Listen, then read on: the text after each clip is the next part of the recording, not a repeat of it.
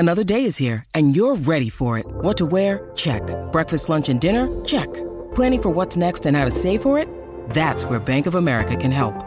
For your financial to-dos, Bank of America has experts ready to help get you closer to your goals. Get started at one of our local financial centers or 24/7 in our mobile banking app. Find a location near you at bankofamerica.com/talktous. What would you like the power to do? Mobile banking requires downloading the app and is only available for select devices. Message and data rates may apply. Bank of America N.A., member FDIC. I'm Aaron Sagers, and this is Talking Strange.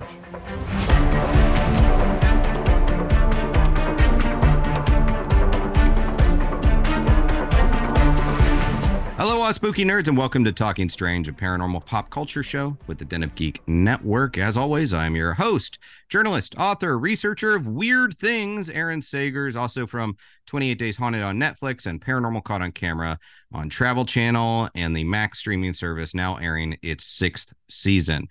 And this round, right now, we are doing The Mask. We're doing the Monster Mask, and it is a graveyard smash. And from the world of writer and creator David Dastmalchian and artist Lucas Kettner's hit Dark Horse comic series, Count Crowley, Reluctant Midnight Monster Hunter, comes 2 exclusive silicone masks from Immortal Masks, leaders in the silicone masks and custom creature world. And those masks include Jerry Bartman, the now mediocre monster hunter herself, as well as her nefarious fanged foe, Hubert the vampire. And to talk about the comic characters brought to the real world, available now at immortalmask.com, we have the creator of the characters and of the creature masks all together, writer, actor, and fellow spooky nerd David Dastmalchian, and Immortal Masks co-owner George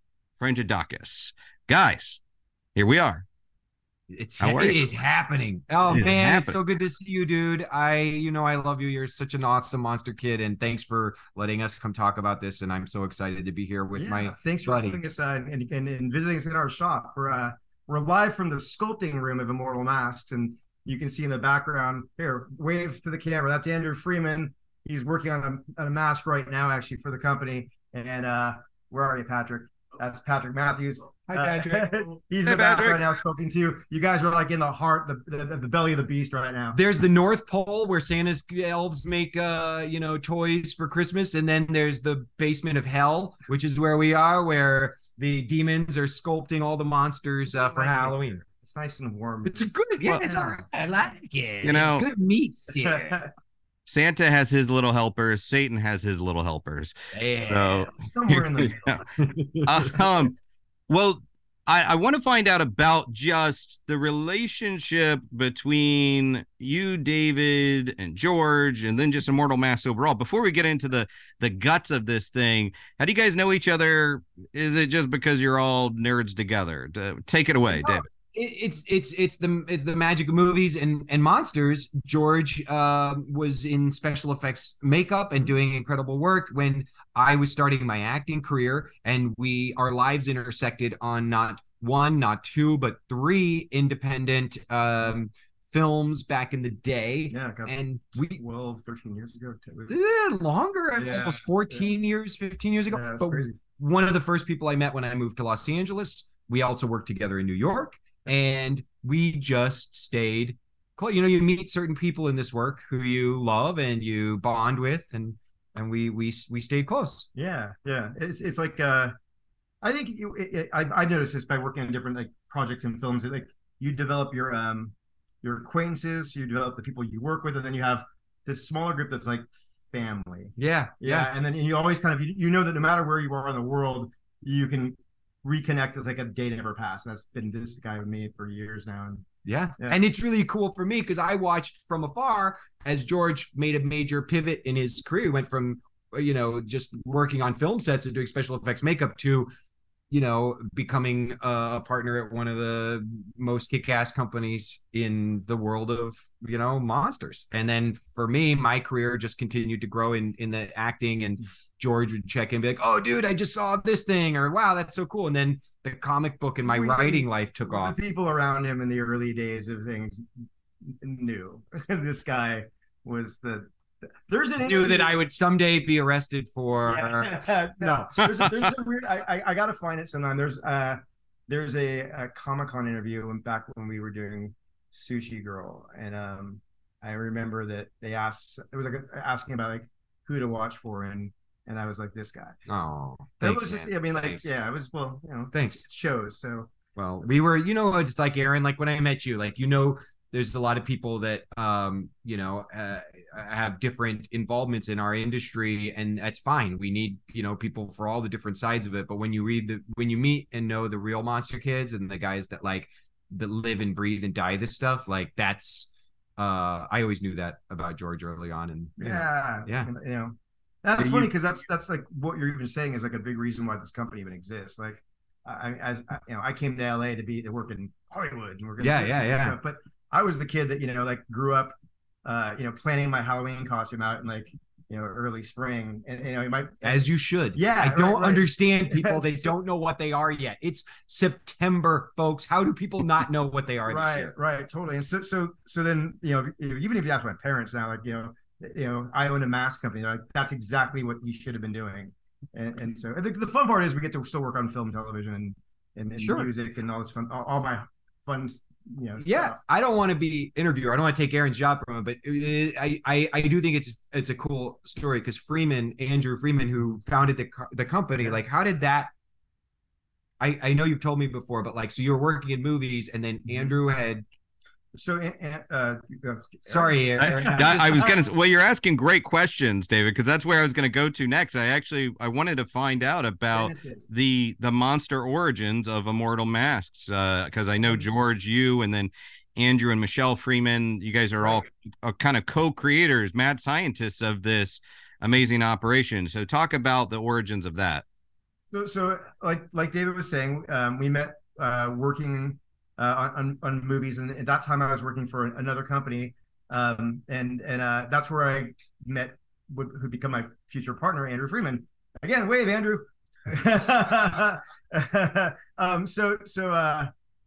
We met working at another effects studio, like many people, and I think that start relationships in the industry, you start somewhere, and I think you always have these interesting bond if you start at the same place together, Totally.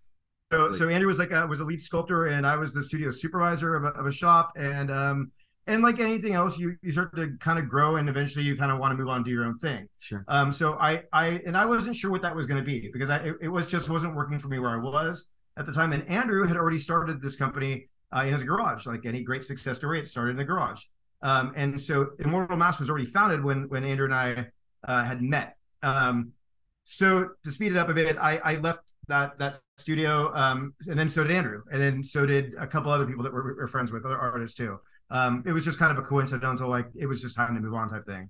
I was actually working with Destin Pfaff. I don't even know that, but a producer and writer of Sushi Girl, about possibly maybe getting out of effects and going into producing. When I got a call from this guy behind me and goes, "Hey, would you want to come take a look at my mask company?" And I said, no. I was like, I thought I was over effects for a minute. I was like, I don't think so, dude. I think I'm just going to try maybe writing or something.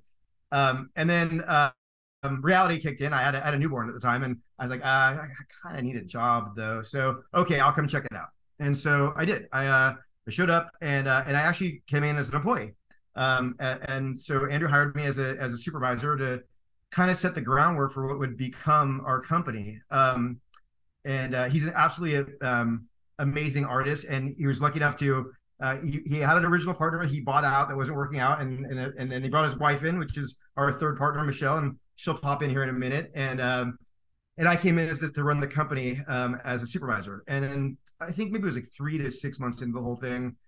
It was just obvious that this was a good fit, and I didn't want a job anymore. I wanted a career, and I put it out on the table. I said, "Hey, why don't we partner, make this a thing?" When did Face Off happen in that space of time? Well, so funny. Face Off came around the first time at right when this was happening, and Andrew actually had to kind of, in a roundabout way, decline it in our first year because he was so busy. Yeah, right. We're starting a company, and so it was like, "Nah, you can't go do it, dude." So bail out, get out of the, And so he did. And then I think about 2 or 3 years later, they came creeping back around again. Maybe it was like 3 or 4 years later, actually. And at that point in time, I was like, we got this. Go do it. Yeah. And so he did, and so he went and he won, which was awesome. So season 12, the last season of Face Off, Andrew Freeman was the champion, which we all knew he would be. Look at that. Yeah. Yes.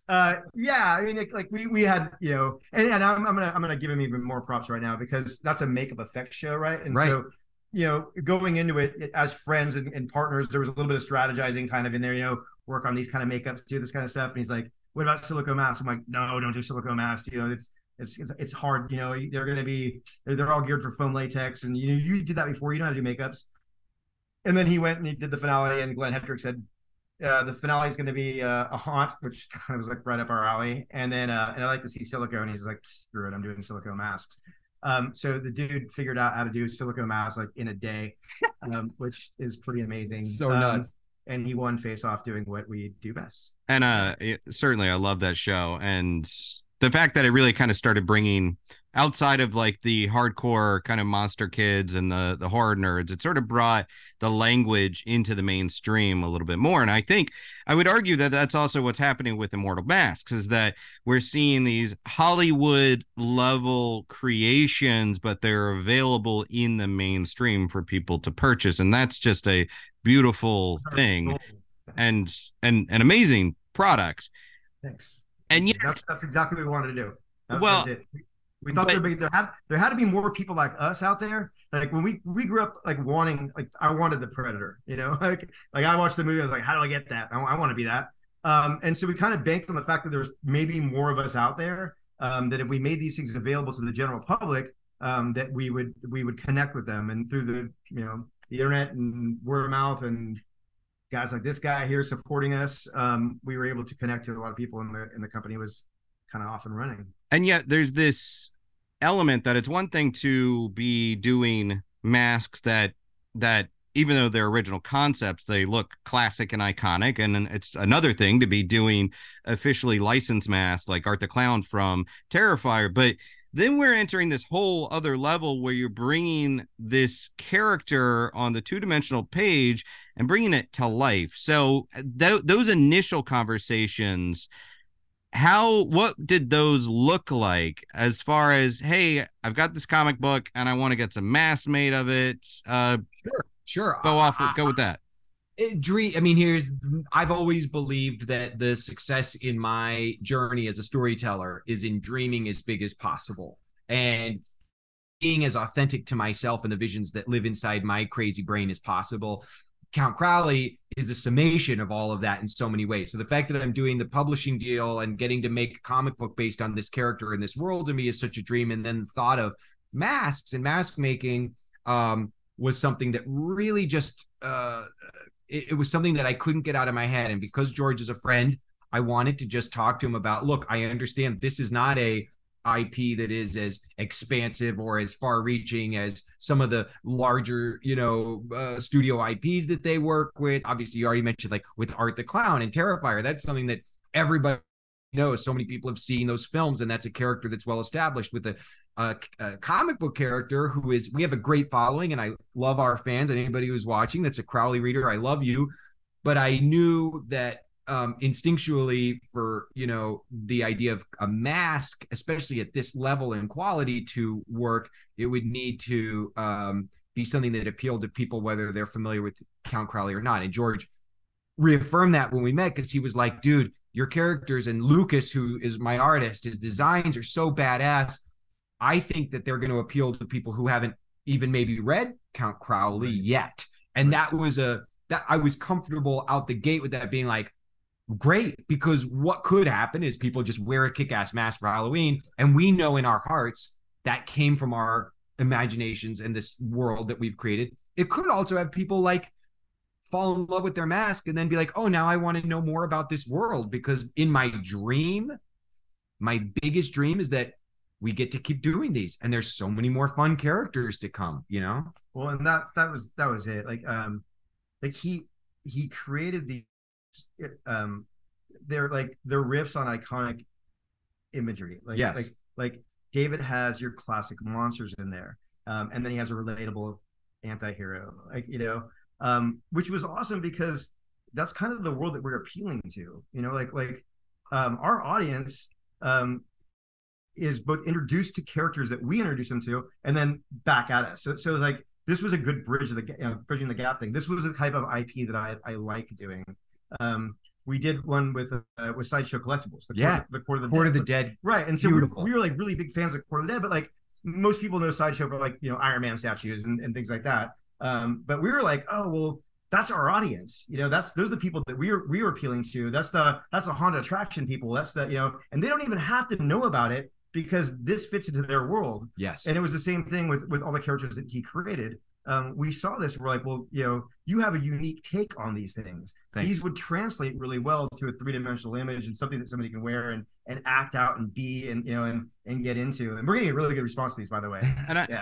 Like for Jerry Bartman, for example, who's the hero of the show, that's Count Crowley. Yeah. But let's say you don't read Count Crowley yet, or maybe you've just seen the covers in a comic shop, or you've seen posters at Comic Cons and stuff. Like, what I love about the look of that, and now as a mask, is it's like that's a kick-ass ghoul. That's like a kick-ass character that you could dress any way you wanted, and it's also, to me, almost got a Susie Sue or like 80s goth ghoul vibe to it. But yet, somebody who knows Jerry sees that mask at a convention. Somebody wearing that at a party is going to be like, "Holy shit, that's Count Crowley!" Like it was one of those things where like every once in a while you do a mask, you're like, yeah, I think it's gonna be cool, and then you do it, and then you put it on an actor or actress, and you're like, wow, that really worked out well. And it was like, as soon as we got this on, like made it and got it on, and if you go to our website and go to the page for this mask, you'll see the movement video, and it's like the same comment we get for everybody is, wow, I can't believe that was a mask. Like it really worked well. Looks like a makeup. It was one of those ones where I'm like, ooh, that was good. Yeah. So yeah.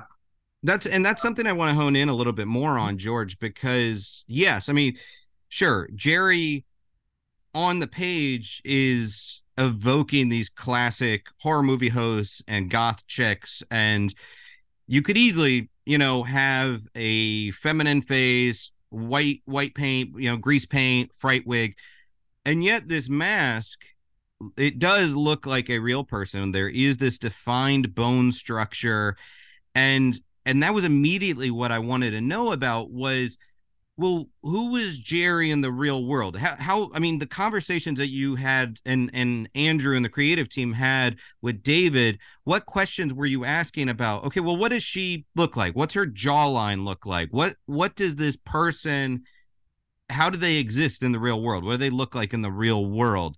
What were those questions that you were asking David as a creator? Well, I mean, one was when they actually were more specifics, like how do we do the hair? Things like it was little things like that. They were very careful, or not sensitive to being like, oh, we want to make sure we're honoring your character. So like, if we do this, what do you think about that? If we did this, how does this feel? Because we feel like this might lend itself more to the silicone mask design that maybe is a little bit of a click from the thing. Go ahead. Yeah, if I can jump in. Yeah. This is Andrew. One thing that really helped was, David sent us a bunch of imagery from the comic books, and then we, read the comics and kind of, I wanted to try to find panels from the actual comic book that, because, the comic book is image based and what we do is very image based. I wanted to try to find certain images that really spoke to the characters. So I would say, by going over these, different panels of the art, trying to find the most, expressive, panels that would kind of characterize, each character. I don't have the specific one that we use for Hubert, but there's one particular panel where his mouth was really distended, and that kind of served as the inspiration that we actually went and did like a little 3D maquette, which is this guy here. So we're able to kind of like basically take the 2D art, kind of do like a little like idea, kind of like a 3D model sketch that can be 3D printed basically while we're sleeping, and then the next day kind of like talk about this as a 3D image, and then it's much easier to translate that into a life-size wearable mask. But it's definitely a lot of communication and trying to keep true to the imagery from the comic book. And then on Jerry, it was more about subtleties because like the smeared makeup, right? So when you're talking about like the sculptural form of like of Jerry, we chose to not really push the design aspects there, and it paid off because it's like simple little things like just a bit of rounding here at the nose upturn just a little bit, things that we saw in those panels that Andrew was talking about, that when like if you saw the actress who was wearing the mask, you would go, oh my god, they don't look anything alike, right? So that's how effective the subtleties in the sculpture were, and then the rest was just translating the makeup, so making it a permanent makeup, making it so. And would you guys agree? I feel like the Crowley design that Lucas created, because that was always something that I wanted, but I didn't know how to properly describe, evokes something that, because I've worn, and guys have worn the mask too. There is something almost like neutralizing gender-wise that like I think anybody could wear that mask and pull off Count Crowley. Right. And I mean I like the idea that the reluctant vampire hunter is also almost like an everyday kind of person. It could be it's basically when you put on the masks, a lot of expression comes from the actual wearer's eyes and stuff. So I feel like we didn't want to do like an Angelina Jolie kind of bone structure, so because that would overpower the character. I feel like the character that Count Crowley is, it's like an everyday kind of and it sits so well on people's faces. And that's the biggest thing. That's why it translated so well to any wearer. That was the thing. It was like crazy. Like, who can put this on? Right. Anybody. Yeah. To borrow a phrase from a separate IP, anyone can wear the mask. And David, I want you to tell me, and as much both your reaction and if you can speak to Lucas's reaction of when you saw the Jerry mask initially. Yeah. And you said, "Yep, that's the Jerry that I created." And if you could speak to sort of Lucas's reaction as well, like that's Jerry. Yeah. It came in a photo first because I'd been to the studio and been hanging out with the guys and talking a lot about, and I came to visit, and it was really cool to see that they had already printed up this is the magic shop in here. And at that moment, while they were working on these sculpts and designs, the walls were kind of covered with Crowley imagery and stuff. And then George sent me some test photos of they were playing with painting, a look and design. And I freaked out. Like, I was so excited. I immediately wanted to get on the phone and call him and like give my input and thoughts. Lucas, who is as dark as his artwork has been, anyone who's a fan of Lucas Kedner's artwork, he has made the most violent stuff in comics I've seen. And it's so beautiful, and he's so talented and gifted. He's like our Bernie Wrightson, but he doesn't usually curse ever. And I wish I was like, I should dig back through the text. We text a lot, but when I sent him the first images, I think it was just all caps, holy shit, which is pretty great. That's what we want to hear. That guy doesn't cuss. And he was so excited, man. Isn't it? It's weird when Lucas and I started looking back on this, because we've been on this journey together for a long time, when we used to daydream about what Count Crowley could be and where we could go with it, on top of the stories and the plots that we're developing and that I'm continuing to explore. We did always say, like, how rad would it be someday if there was a mask? And now there's not one mask, there's a Jerry mask. Then the Hubert mask came in and I freaked out. Oh, look who's here. Andrew as a visitor. Here we have another. Here's a lifeblood of Immortal mask. Come over here. We've got lifeblood. Yeah. This is Michelle Freeman. Hi, Michelle. So she's the one that tolerates us. Puts up with everybody. Yeah, puts up with our weird stuff, and then and makes sure that we're also at times normal human beings by doing things like at times I'm just as weird. She's yeah. It's like a clubhouse for monster kids. I love coming out here because you walk in the door, the dog is there, you're on the phone talking to like customers or clients and making sure everything is going the way it needs to go. And as soon as you walk in the door, there's just monster gack everywhere, posters, and there's sculptures and there's masks. I love it. You guys have created like a very a home here. This is my LA family. I'm the transplant. I'm from the Bay Area, and so when I came out here, it's like you don't know. it takes a while to figure out if you're fitting into the town that is becoming your home, but to have people that become your family, helps you become rooted in there. And so I'm very lucky to have both Andrew and Michelle as both my business partners, but my family here. And so, and because I actually come from mostly a family business background, I worked for my grandfather, I worked for my dad, it's interesting because that's all I know. So we run this company, and no matter how weird and big and this machine's been getting over the years, it's still run like a family business. Like you said, you walk in, there's the dog, and there's, and we don't. I need some more. I need some more hoodies, by the way. Oh, we can do that. Yeah, I guess so. Well, let's talk a little bit about the other newborn, the second newborn of this monster family that is growing, and that's Hubert the vampire, the mask. Sure. And with Hubert, we've had a lot of vampire characters and creatures out there in comics and in cinema, and Immortal has done vampiric creatures before. So talk about the approach to Hubert and bringing him to life, and what were some of the specific elements that you really wanted to hit on for this monster?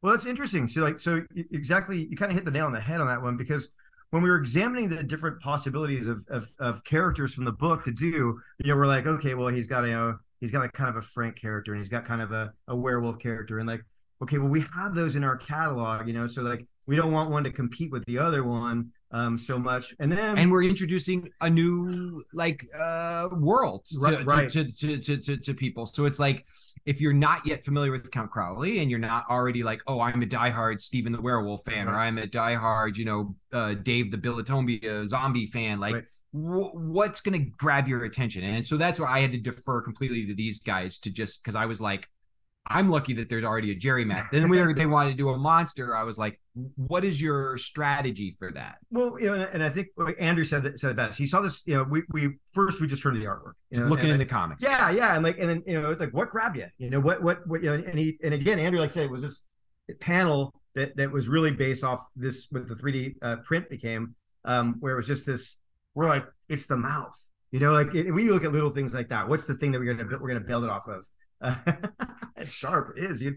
And so that was kind of where we started from, and we're like, and I think it's great because there's an organic thing that happens even when we're working with an IP, and especially when we're working with this one. And Andrew can jump in on this one because I know he felt. I watched him. I love watching him work. So that was that George was texting me and being like, dude, Andrew is like going to town. I know. It's like as I see when all of a sudden it just turns on, and like I watch Andrew get into it, Well, I think, like from an artistic standpoint, I think most artists want to have some kind of emotional impact with their audience. So, something I like to do is try to kind of dissect the psychology, I guess, of a character. And that panel that stood out with the distended jaw and the jutting out teeth, it was very primal, and in my opinion, it kind of struck a chord as like, oh, this can immediately scare people because it kind of taps into that kind of primal instinct that we as humans still have, but like maybe don't recognize all the time. For instance, if you're walking down the street and you saw a stray dog and you went to pet it and it bared its teeth, then instinctually we know, leave it alone, otherwise it's going to bite you. That's the programming that we still have as humans. So to use some of that psychology and try to tap that into the mask, I feel like it gives it more of a primal fear, totally. Fear. So and there's that whole level. It's like Friedkin filmmaking, but in mask work. Totally. Yeah. Well, and then Aaron, to kind of go to your point earlier, like you're right, we had a bunch of vampires in our catalog, and we're in this position now in our company where it's like when you start a company, you do like, oh, I need a vampire character, or I need this, and then as your company gets bigger, you realize that, well, I have the ability now to make a couple different ones because this might not be your flavor of vampire, so let's do the more bat looking one, or let's do the Buffy brow one. And so we had a bunch of vampires, and we were like, and then this one came along, we're like, but we don't have this, at all. And so it really worked as not only honoring their work, but it worked in honoring the catalog too. Like we didn't have that, whether it was their design, we didn't have anything like this. And so I watched, like I said, I get to watch him work, sculpt, that's a privilege of mine as being his friend and partner, is that I get to see him. I see the spark, when Andrew starts getting into something. Yeah. Those texts I was getting. Yeah, when George was like, dude, he is going to town on this thing. Yeah, I was like, he was like, and that's, I think, when he's talking about what the relatable fear, analogy he used with the stray dog. I think that's what he kept seeing. He's like, and it's like, oh, this is gonna be badass. He started getting into it, and it really was. It was like, and then the minute we release it, I on a personal level, I have texts from like customers of mine, friend customers, and that going, dude, that thing's badass. When's it coming out? Yeah. So I like I very much like the feral quality of Huber, and it reminds me of, and I believe it's our first introduction of Huber in the back of the cab in the airport. I think, but it's that launching forward kind of motion. That's what it reminds me of from the comic book panel, and I really want to get my hands on these and play with them in person. But what I can see is it does look like this protrusion of the fangs is so effective that it conveys that animalistic quality. But as a mask wearer, these masks seem very effectively constructed insofar as the wearer is hidden. Like, you're not seeing the mouth. You're not seeing. It seems like they're able to really hide within. We have a variant here. We pulled a variant over. Yeah. So one of the cool things too with Immortal Mask is that they've got the traditional Huber design here, but there's variants as well. So there's this version of Huber. This one's a color we call Barlow blue, as an homage to Barlow, obviously, where it floats somewhere between blue and gray. And so we, obviously, in seeing this and imagining him as as different versions of a vampire world. We took this color. I have a pale one that we're doing the bloody mouth on, and then I got one flesh one with a 5 o'clock shadow coming. So it's like, it's awesome. And by the way, because as you know, with Lucas Kettner's vampire designs, werewolf designs, Bilatombia zombie designs, all the monsters that are yet to come, there are shades of the traditional monsters we know and love, but they always have a variation to them that makes them special. So like future vampires, they're always going to have the way that the jaw works in the world of Count Crowley. So like Oscar the vampire, or maybe some other vampires that exist in Count Crowley, if people really love the Hubert, it would be exciting to see the future of like other variants. But like when you wear this mask and you stretch your jaw, this stretches with you. Yeah. So we made it so that there's an area we call lip cupping, and it's back here, and that it fits over your own lip. So effectively, the cool thing about doing a mask with outer teeth, because it really was important that this mask displayed this mouth. So we get this really cool action, but because it covers your own lips, it hides your own mouth behind it, and you really do look like you have that distended jaw, that nasty bite. And we call it double chinning, where you actually like you take your mouth and you kind of close it nice and shut, where this interlocks really well. It just was fun to watch. The jaw, forehead. I mean, it's so wonderful. The difference between a silicone mask and like the cheapy stuff that you could get is like the effect of it is so powerful. When we shoot our movement videos, so on all of our masks on our website, they have a specific page and they have a movement video, and we usually start with the first color. So the movement videos of this one right here, of the flesh tone one. When we see it do the thing that we're hoping that it does, is like a magic moment for us. It's like when our world crosses the film world, and Christmas. And so in this case, it was and you'll see the magic moment if you watch the movement video. It's on the profile shot. It's when he turns and opens the mouth really wide, and we're like, it did what we were hoping it was gonna do. It got, it's like it opened really wide and it had this nasty looking bite, and like that's what we wanted. Beautiful. This stuff that happens with the silicone mask was already there too. We get good eyebrow movement and neck turning, and it just kind of comes to life. But since that mouth, that was the one that got me and him back there. Like that, we wanted to make sure that it worked the way that we were hoping it would work, and it did. And you can see it on the video. That was the first time we don't really do that many like retakes of our videos. It's kind of like we have an actor that comes in and does most of our work with us. He's pretty good. They're quick fill videos. And if we get it in one, we're always happy. And he did it, and that's the magic moment for us, because we know that it was organic and it worked the way that we wanted it to work.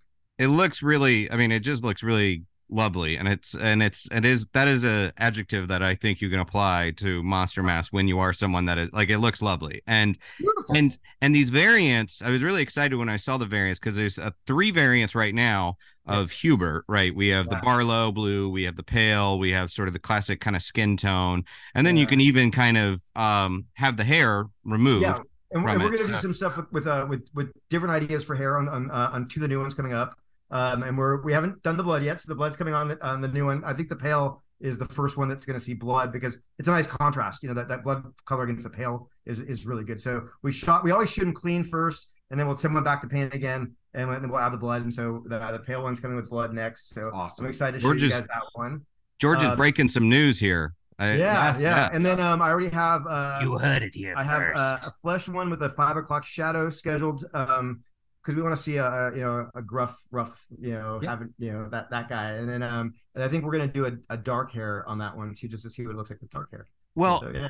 I want to be mindful of time, but if you guys are good, I have a couple other questions on this, because so David, you're seeing these things come to life, and you're seeing these variations, and these are now existing.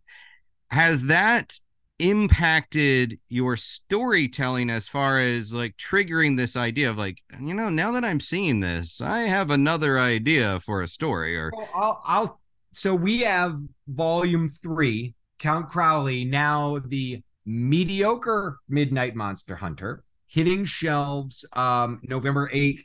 And so I had finished all of the scripts for the new volume by the point at which I was seeing the magic of this dream coming together. And what it did for me, because I've been ruminating on where the story goes next, because when you get into volume 3, things go sideways very quickly for Jerry, and I hopefully am taking readers in a place that they never saw coming, and will hopefully rip your hearts out a little bit, which is always fun. But the importance and the threat that vampires present is so detrimental to Jerry's journey as a appointed monster hunter, that what I wanted to do next with vampires, now seeing what these guys have done with the mask, inspired me in thinking about like how I want to push for future volumes. And then by doing that pushing in the writing, I'm pushing Lucas, who then in turn is turning in designs that are pushing these guys. To me, it's a symbiotic relationship of creature creativity that is kind of got an endless flow. If you're willing to take risks and leaps, like these guys taking a risk and going, we're going to sculpt some masks and work out. And now me seeing that and going, holy crap. And by the way, there's monsters you haven't seen yet, which you're going to see in volume 3, that when these guys get their hands on them, I'm like dying to see if they go, ooh, we want to do our version of that monster. Like, that's what I want to hear. Yeah. Like, throw us some monsters, Even hearing that, I love monsters, so yeah, I can't wait. And with series 3, mediocre Midnight Monster Hunter of Count Crowley, November 8th is the first issue. I've seen that you're expanding the world to kind of includes child snatchers, sort of milk carton kids. I don't know if it's true, but I'm picking up a whiff of maybe satanic panic in there. And that kind of previously you've tapped into sort of the media of that era.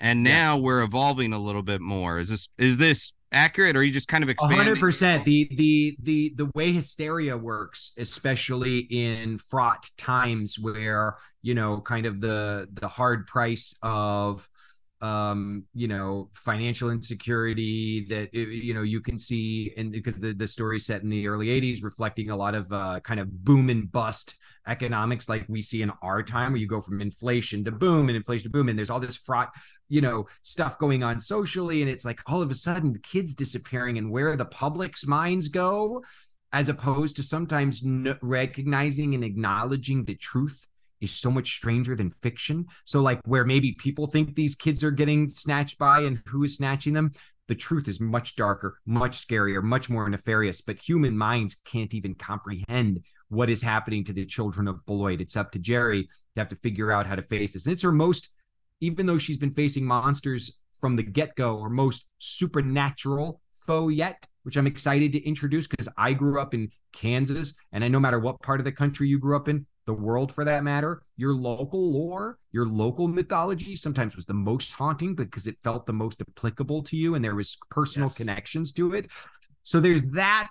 And then of course, just to tease it, but you'll see if you look at the cover that's been dropped now from Lucas Kettner, I have a deep affinity for everything from James Whale's take on it and Mary Shelley's origination of it to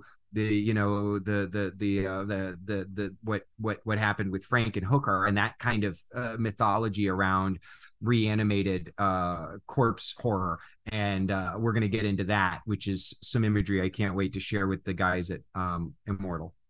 And I love all the Kansas horror guys. Where you guys? Yeah, I know, it's wild, right?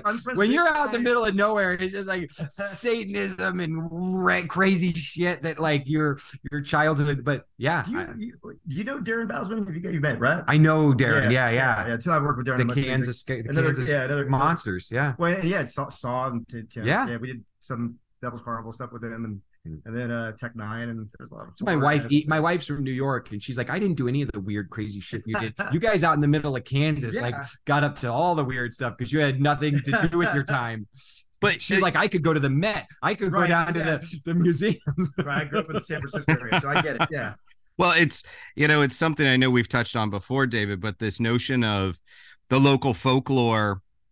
Whether it's every town has their version of a Gravity Hill, but every town also has their version of some dogman or some sort of killer. And it gets really tasty when you start thinking about like, well, what if they're all real and they're all kind of maybe slightly different subspecies or whatever connected to the same monsters. And in the world of Count Crowley, they are, because the mythology traces all the way back. But I know, Did you have a local? I mean, like I know where ours was the clown. We had a child snatching clown. There was a local satanic cult mythology about this Satanists that were sacrificing kids and animals out in the farms. There was a mythology around. Well, we had a real serial killer that was on the prowl when I was a kid that really messed up our collective consciousness. Bob Burdella. Okay, he was more gruesome in many ways, in my opinion, than even the Dahmers of stuff. So. Yeah, we had all that. We had Spooklight Road. There's a lot of ghost mythology, certain houses. We had Stoll, Kansas, where there's an old abandoned church that supposedly was one of the 7 gates to hell. We had a lot of cool, crazy mythology. Yeah, I had the Winchester Mystery House. Winchester, I've been to. I love that. And a door slammed behind me and Eve once. We were alone in this room in the Winchester House, and we were like, ooh, it feels like somebody's in here with us. And I'm not shitting you. A door slammed. Even I were like, okay, we're out of here. But I will say this. I also grew up in like a pretty conservatively hyper-religious community. And I think in that community and that kind of mentality, sometimes the fear of what's out in the darkness and the other can really thrive because it's usually not as much fact or science-based. It's usually its own kind of modern myth-based. And I remember that was a big, like, there was no question in the household I was raised that like there were demons and there were monsters and there were ghosts. I went to like Catholic schools. Yeah. Jesuit schools. So exorcisms are a real thing, man. Right. So I was affected. Those movies that affected me the most was like anything that was religious supernatural exorcism. Obviously, totally. Me too. Like still, to this day, still gets me. Yeah. And I mean, we've talked before. I was also raised Catholic. I was also raised like where these things are. Yes, they exist. Exorcisms and demons exist. But the kind of curious thing, and this is something that I think Count Crowley kind of in a very savvy way taps into, is that when you're focusing on the Satan is everywhere and trying to corrupt children, and there's child snatchers everywhere and they're trying to take the kids, when you're focusing on all of these things, it in a way becomes this moral smoke and mirrors that then obscures the actual threats that are Your going on. Your eye is not on the ball. Yeah. And then you're missing the true threat, right? Which is the way that monsters in the world of Count Crowley have come to get so powerful, is they've recognized that humans are so easily manipulated through, fear mongering and fearing one another. So they've been creating all this fake news, all this fake, data. So if you start reading the comic, you'll see that wooden stakes will not kill a vampire. And a silver bullet will never thwart a werewolf. And you're going to think you know how to fight these things because they've tricked us into believing that we know what to do when they come. And I think that happens to us in real life too, with the bad forces that exist around us, trying to separate us from each other, trying to keep us from, taking care of each other and ourselves. So hopefully that's the theme that, can ring true for folks. Well, before I wrap up, I guess my question is, I think this is kind of a good segue to it. We're talking about masks, we're talking about Immortal Mask and the Count Crowley mask, but I want to know, what are the masks from your childhood that both terrified and delighted you? Maybe it's a trick-or-treating mask that you saw out there. Maybe it's a vintage, plastic mask. Tell me about that time you saw one that it Sure. just got you. Go ahead. My dad had that Tor mask, like that old Tor Johnson. Yeah. Tor Johnson was legendary. Somehow that, my dad's a dentist. Like, why would he? But he loved that thing. And I remember two things about it. One, on my dad, it was terrifying, and then two, I remember that smell that it had. Yes. It was like a vinyl. It wasn't the latex that we grew up with, because this is 70s, 80s. Sure. Around that time. That's my first thing with a mask that I remember invoking any kind of emotional response for me. I had deep memories of going to Woolworths and Montgomery Ward as a kid and getting my first Halloween vinyl record, which scared the crap out of me, but being obsessed with like the Sherman style, the box masks, costumes with the plastic looking like a fire hazard kind of situation. There was a Bigfoot one that was one of the first I ever wore. The face looked like a werewolf, so I loved him, but he wasn't as threatening as the Wolfman, because werewolves were my biggest fear as a kid. I had a clown one that was unintentionally quite scary. I've got a great photo of me as a kid in that. There was the latex Melty Man face with the eye drop, which was very, very popular, and I got that was like an investment. Maybe at that time it was like $12.99 or something, but I used it for my basement or front door haunted housing.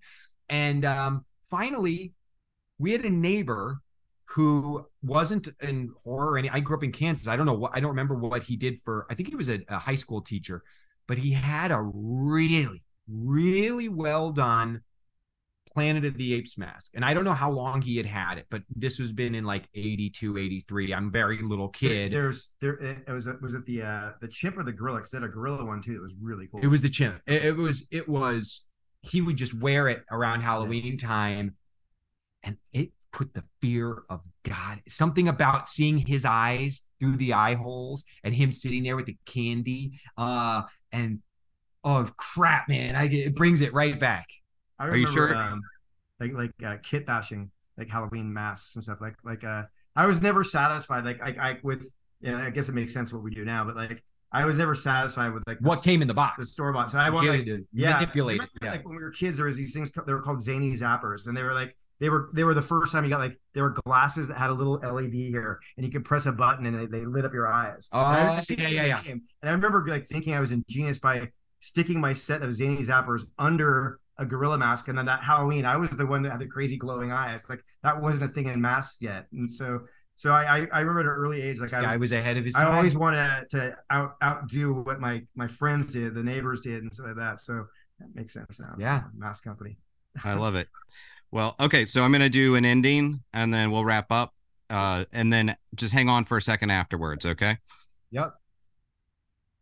All right. Well, guys, thank you so much for joining me. We've been talking about the Count Crowley Midnight Monster Hunter, now mediocre Midnight Monster Hunter masks. That's a lot of M's. Available from immortalmask.com. Available now. Plus, Series 3 of Count Crowley Mediocre Midnight Monster Hunter launches with issue 1 this November 8th. So I would say it is spooky season is Count Crowley season. My guests are David Dastmalchian and George Frangidakis, and we had some cameos from the Immortal Mask co-owners, Andrew Freeman and Michelle Freeman. Guys, thank you so much for joining me. And I had such a blast talking about masks, and now awesome, I need to get some. You're the best. Thank you so much, man. That was so cool. And I'm Aaron Sagers. And this has been Talking Strange. Until next time, be kind, stay spooky, and keep it weird. Talking Strange is a part of the Den of Geek network, available wherever you listen to other podcasts. If you like what we're doing, share Talking Strange with your friends and fellow spooky nerds. And please subscribe, rate, and leave a nice review. If you have a strange or paranormal story you would like to share with us, please email talkingstrange@denofgeek.com for a chance to have it read on a future episode. For video episodes of Talking Strange, check out twitch.tv/denofgeektv and youtube.com/denofgeekus. And please follow @TalkStrangePod on Twitter and @Aaron Sagers on Twitter, Instagram, and Patreon for more paranormal pop culture content.